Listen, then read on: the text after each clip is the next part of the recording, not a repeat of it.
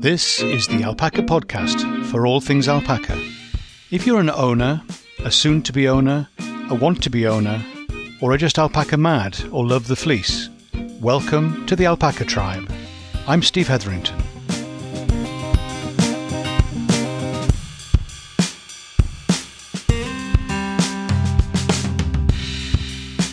Hi, Steve here, and welcome to the podcast for alpaca people. It's great to see you again. My conversation with Rita from Australia last week got me thinking about two things. One, the similarities, even though we're at opposite sides of the world, but also the differences. Differences in climate, differences in society, culture, and all that kind of thing as well. So, Anyway, we talked a bit about this kind of stuff, and I'd like to share that with you. So here she is. Isn't it fascinating?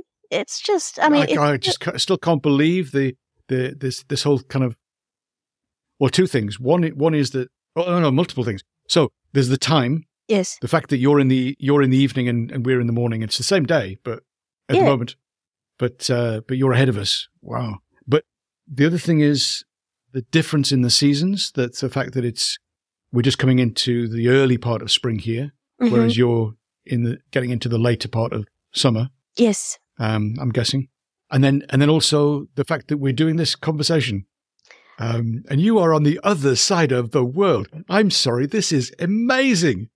Yeah. I still can't, I have to kind of pinch myself. This is I think this technology is fantastic. Isn't it? It's fascinating. It's amazing. Without the alpacas, we would never have met. Yes. Yeah. I discovered you. And, you're doing such a great job. I hope you don't stop. Because when you stop doing it, there'll be a void. Look at all the people you've met from overseas and the stories, and all of that, and how you've evolved as well. Because, but I would love to meet you face to face. It's one of my. Wouldn't that be nice? Yeah. But I'm scared of flying. I'm terrified of flying. Scared of flying. It's a long boat ride. Oh dear. Yes. But who knows? Yeah, you never know.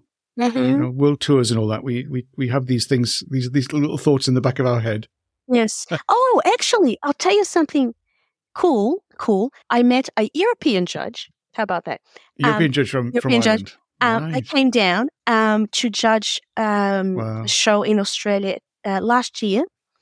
And I didn't go to the show, so I didn't take any animals, but I just watched. And it was like, oh my God. How did you watch? Oh, you went to the show? No, I actually watched online, because isn't that amazing? I thought that's what you were going to say. Yeah. And I think that's okay. You don't even have to now go to the show. You can watch it online. You can watch it online. You can get a live feed. That's just amazing. Up to the fleece. The camera. Oh, you can't get that. If you're at the show, you don't see it in quite the same. Well, they put it up on the screen, I know, but it's... Put it on the screen. Yeah. But anyhow, so I couldn't go to the show because the show was where was the show? Was it in Melbourne or Sydney? I can't remember. And I was working, whatever. But then I met the judge at another show, and I was so excited because I get really excited. People think I'm a bit crazy. But I saw him at a local show, and I was like, and I was screaming, and I said, "Oh, you're the judge from overseas," and he goes, "Yeah, that's me." Yeah. And but I was like, "Oh my God, we are like a family." You know what I mean? So if you meet someone and they are an alpaca person, it doesn't matter where they're from, does it? You know what I mean? And I was like, "Oh, this is so special. This is fascinating." And they had in Austria, recently they had Rito. I forgot his surname, who is like a Peruvian judge who went all the way to Austria. Oh, really? That'd be interesting. To judge a show. No, it's a definite world, isn't it? Yes. Alpaca world. Yeah. And the different people and the different shows and the different judges. And I think there's a bit of shift as well in terms of what people are trying to do with the animals and recognizing it's not just pet stuff now. We're trying to develop a business that, or an industry that produces good quality animals, that produces fleece that can... We're still, in the UK, the scale is still a bit too small, I think, for it to But it's in places. It's doing some amazing stuff with different products that people are doing. Mm. So yeah, exciting. We got plans. We got too many plans. Not enough time. Yes. But we got some stuff in terms of felting still our thing. Oh, good. Yes. So, yeah. So we shall see. Watch this space. Okay. But don't hold your breath. No. And we then went on to talk a bit more about the environment that we both live in and the effects of climate change. That's the nature of where we are. And I guess the challenges that you have are different. Mm-hmm. It's not a problem because I'm thinking, but you're really, really hot now because you're into your summer. Yes. But that's not a problem because we get summer later, but you get summer earlier, or is it? Yeah, I think you probably get yours first. Whatever it is, it's a different thing, but that's because you're in a different place. Yes. We adjust to those things. And I know that we're finding, I'm just watching the lake again. It was really full and overflowing, massively overflowing because we had a lot of rain. Mm. And now I can see it's starting to drop already. Oh. Well, it's not okay. Let's not worry too much. It's only gone down a foot, but it has gone down a foot. And I'm thinking, that feels unusual to me. That feels a bit early. I know it's variable, but the whole thing of climate, the climate crisis and where we are and the extremes. Yes, and the flooding in places you never had flooding, and the real dry stuff and the obviously the fires you had. Yes, well, it's so interesting because I think when I started with alpacas, which is not that long ago, people used to say, "Oh, it's useful to have a shelter for alpacas. It's useful, right?" Yeah. But now, after experiencing some seasons where the weather's gone, completely the opposite of what's expected in Australia, I'm advising any client that buys alpacas from me now, I'm saying you must have a shelter because we don't know what the weather will be like at shearing time, after shearing, especially after shearing, where there can be a big shock. Yes. So our shearing season in Australia in 2022 was delayed in the southern states because of the amount of rain that we had in winter and in spring. So they just couldn't start shearing at the time that they used to because it was raining constantly. There were a lot more, parasites, like alpacas dying, from parasites as well. A lot of skin, conditions. Anyhow, and then that passed and we're like, okay, summer now, it's summer. Yay, right? And it's dry and it's hot. And I thought, well, I've got 2 crias and for the first time I want to try to, get them, which is called here, we call it, cria shorn. So the shearer comes and just takes the tips, the top ends of it, a light shearing of the cria so that we can have a better fleece as they grow up. The next time, absolutely. Yeah. And I thought, I'll try that with my 2 crias. I had a season. So the shearer came back and it was a hot day and and they were fine. And snap, the weather changed. Not by much, but, the nights are cooler. So it's really interesting. And I know there are people that don't believe in climate change. I believe that it's occurring. And what they say here in Australia is that everything will get into extremes. So we'll have more floods, we'll have more droughts, and so on. So I think with animals, we need to be, prepared so we can protect them. Yeah. I think you're right. Absolutely. But knowing exactly what that means is a challenge. But I think it's right. It's interesting that you're advising people saying that they need to have some shelter. I think that's wise because for us, the shelter is helpful. They need places where they can get out of the sun in the summer. And we tend to, it comes earlier. We get the warm weather earlier, and then the summer can be variable. But last summer was really long and it was certainly dry. That was one of the driest summers we've had for a while, and there's a leaning in that direction, that's for sure. And I think the vegetation is going to change. And I think the challenges we face with keeping alpacas is we're going to have to be certainly changing. I'm just wondering sometimes whether we need to pivot. Almost, we need to kind of say, okay, let's draw a line. We're now going to do things differently. From now on, we're going to do it differently. And we'll shift it so that we're doing them earlier or later, or we make sure that we have a barn or a stable or whatever to be able to shear indoors, just in case we need to. Having sheared in the sun, I like being indoors. It's okay for a few, but if you're doing a lot, I'm not used to working in that kind of level of heat. I'm a northerner by background and leanings, I think, so that I prefer the cooler weather to the hot weather. Each to their own. I know. Yeah. Other people really like the sun, but but I think you're right. Extremes is where we're going. It's going to become more extreme, more wet, and more dry at different times, and it's going to shift a lot of things.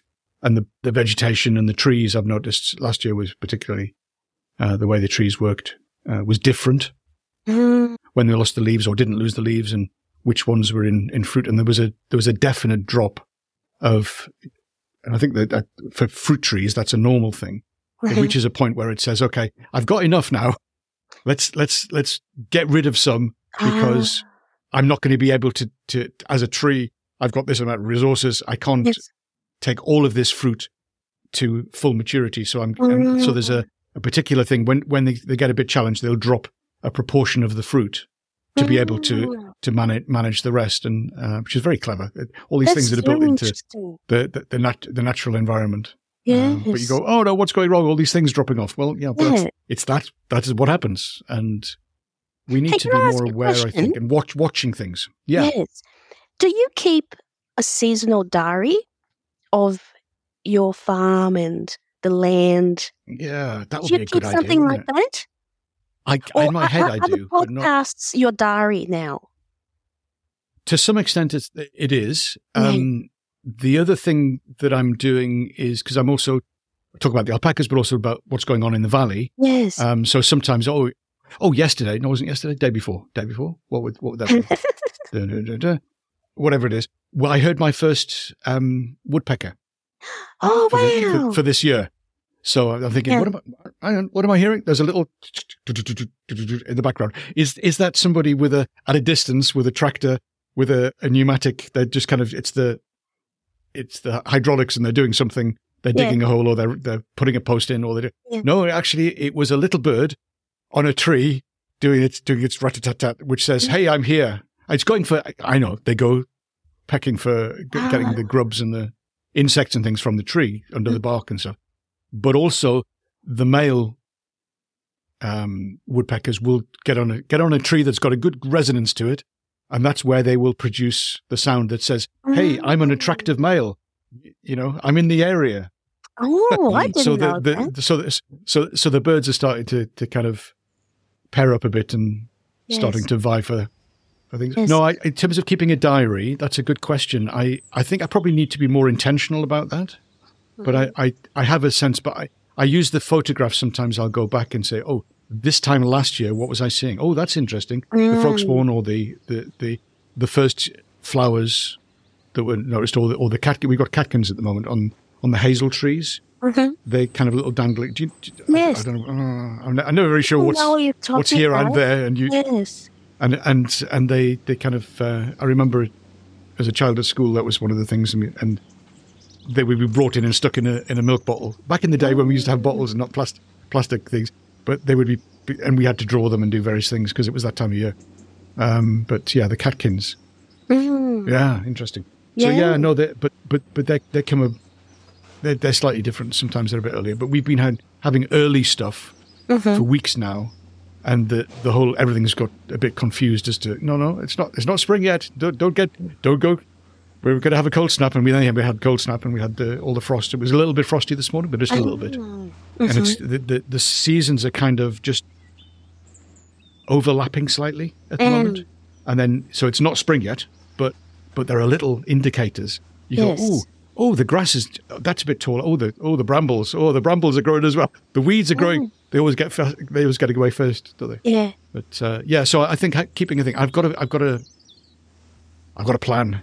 I want to do another podcast which is called View from the Valley. Yes. And which will then be the kind of thing about what I'm seeing in the valley, what's going on, and keeping an audio diary of what's happening, but also being able to talk about some of the things like climate change. Yeah. You're a very good storyteller. And we need to cultivate, those observational skills. And share those as well. Because one thing is just to observe and notice for yourself. But what I like about you is you share that with people. Yes. And, that reminds me when I listen to you, oh yes, I need to,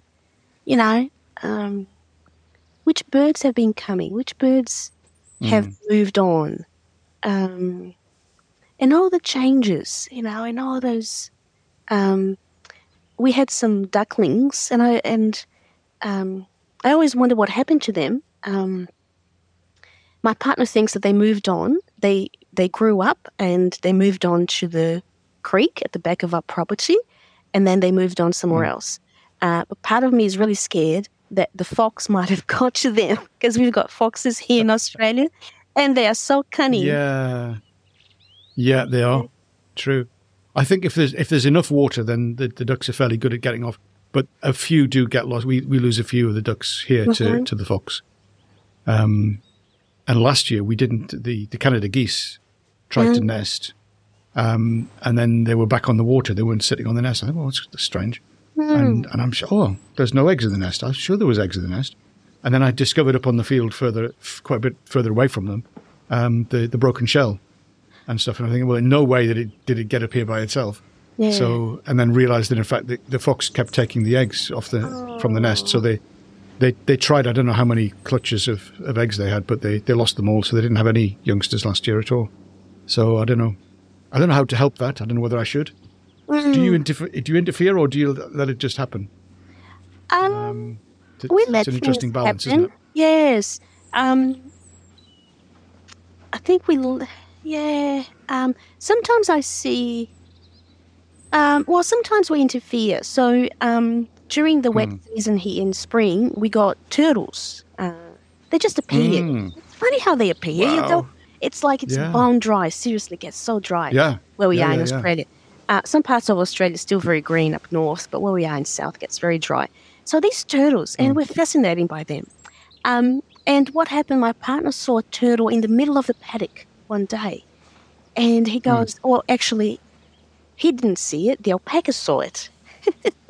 And they surrounded the turtle, and we're thinking, what's happening? It's a cria that, it's an expected cria that was born. Oh, no, it's a turtle. So he picked up the turtle and put it in the dam. Right. Because we thought that's a safe spot for the turtle. So we've done that a few times. And I hope that's okay for the turtle. I think it probably is, because, I mean, there is a sense of trying to bring some balance. Some things are out of balance, some things. And sometimes, that it's the nature of the thing, that there is a surplus and the fox feeds on the surplus and everybody there's a balance there. But in so many ways, we seem to be out of balance. So if there are things that we can usefully do, which I guess we've got to watch and see, and sometimes we shouldn't interfere, probably.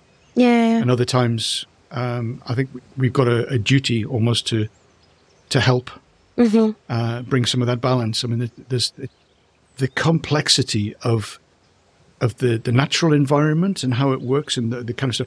I don't know whether you've read any of the stuff to do with trees and the fungi. And how they interact and communicate. I think, okay, there's stuff going on that we just have no idea about. Yes, absolutely. We have no idea. You know something funny, Steve? I used to be really neat and extremely clean freak. Used to be. I used to be. Like, my house. I can hear you saying you're not anymore. No, I'm still. I like cleanliness. But before I had, I moved to the country and I had animals. I used to be really clean. My house was immaculate. And I remember visiting a lady during that time, and I entered her house, and she had these house plants up in the ceiling, inside, and spider webs. And I was looking, and she was so happy to say that the spider had been there for a long time, and the spider had babies. And I was thinking, oh, this is so dirty. This house it would be gone within seconds if it was seen in yes, absolutely. Houses. I would just get a broom and clean it and spray it and things like that. Anyhow, I've been looking at my house now, and it's got so many spider webs up at the top, right? And really? even outside. But the good thing is the birds love it. So the little birds, they come, because the spider webs, they collect things, right? So some of the birds, they pick some of the insects, and the spiders like it. It traps some of the flies. So my partner and I just let the spider webs be by themselves. We will eventually have to clean the windows and things. But this is so familiar. Oh, but I'm like, there's so many spider webs. We do that as well. Absolutely. Yeah, do you? We do that as well. We apologize to the spiders as we were cleaning the windows. Yes. Oh, I'm sorry, disturbing you. Yes. But I'm like, oh my God, I turn into that dirty person that I used to hate. Now I understand. There's more important things than keeping your house clean and impeccable. And same with your garden. We've got this, it's not a garden because I don't have much time to garden because I spend so much time with the alpacas. It's a wild thing. So there's garden plants, but there's weeds and all sorts of stuff. But the thing is, the birds love it, right? Yeah. So the wrens and the little birdies, and my partner, he's the bird name person. He knows all the names and things like that. Yeah. I just call them, the little, grey one and little blue, whatever, but he knows the names. Anyhow, they just love it. And I'm saying to him, I bet there's like thousands nests where this bit of weeds here, right? Because the birds galore and the boys, I love the boy birds, showing their feathers to the girls and doing beep, beep, beep, beep, beep, beep, that sort of stuff. Look at me, listen to me. Look at me, ladies. Look at me, ladies. Anyhow, my partner decided to clean that area this past weekend. And I'm thinking, the poor birds. And I was begging him. I said, please do not remove. I was so worried he was going to remove a nest. But thankfully, the bird season had finished. Right. Yeah. And he did find a nest, but it was an old nest. And he said, here's the old nest. I've cleaned the weeds. The rose bush and the weeds will grow back, and they'll come back next season. Yeah. Yeah, absolutely. Yeah. No, it's finding a way to kind of live with the natural environment, recognizing that we do have an impact.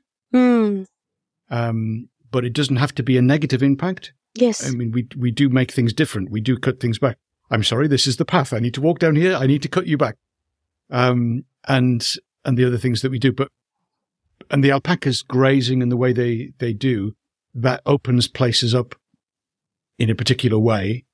And if they weren't there, then you'd have a different wilderness kind of area, but we wouldn't be able to go there because there would be no path through and that kind of thing. So finding a way of living peacefully and generously with all the living and natural environment we've got around us, I think is an important thing for us to develop. I think we try our best, we do better, but I think we can get better at it. Mm-hmm. And maybe that's a project for the future, right? Yes. But keeping a diary, that's a really good idea. Thank you for the reminder and the little nag that's saying, what are you doing about that? You need to be doing it. That's really helpful. Thank you. Yes. Yeah. Hopefully that makes sense of what I was saying about recognizing the two things, the things that are the same and things that are different. But we do wrestle with the same kind of questions. And because of our care for alpacas and our desire to care for the environment, we want to try and do things better, and finding that balance, the effect that we have being a positive one. Work in progress. Well, there we go. Thanks so much for being with us. And thanks again to Rita. So appreciate you spending that time with me. And we'll catch you again soon. If you can, go spend some time with an alpaca. Take care.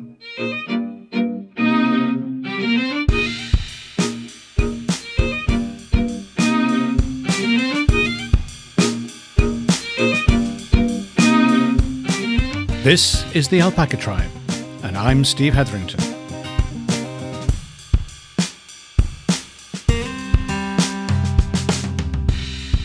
Have a great day.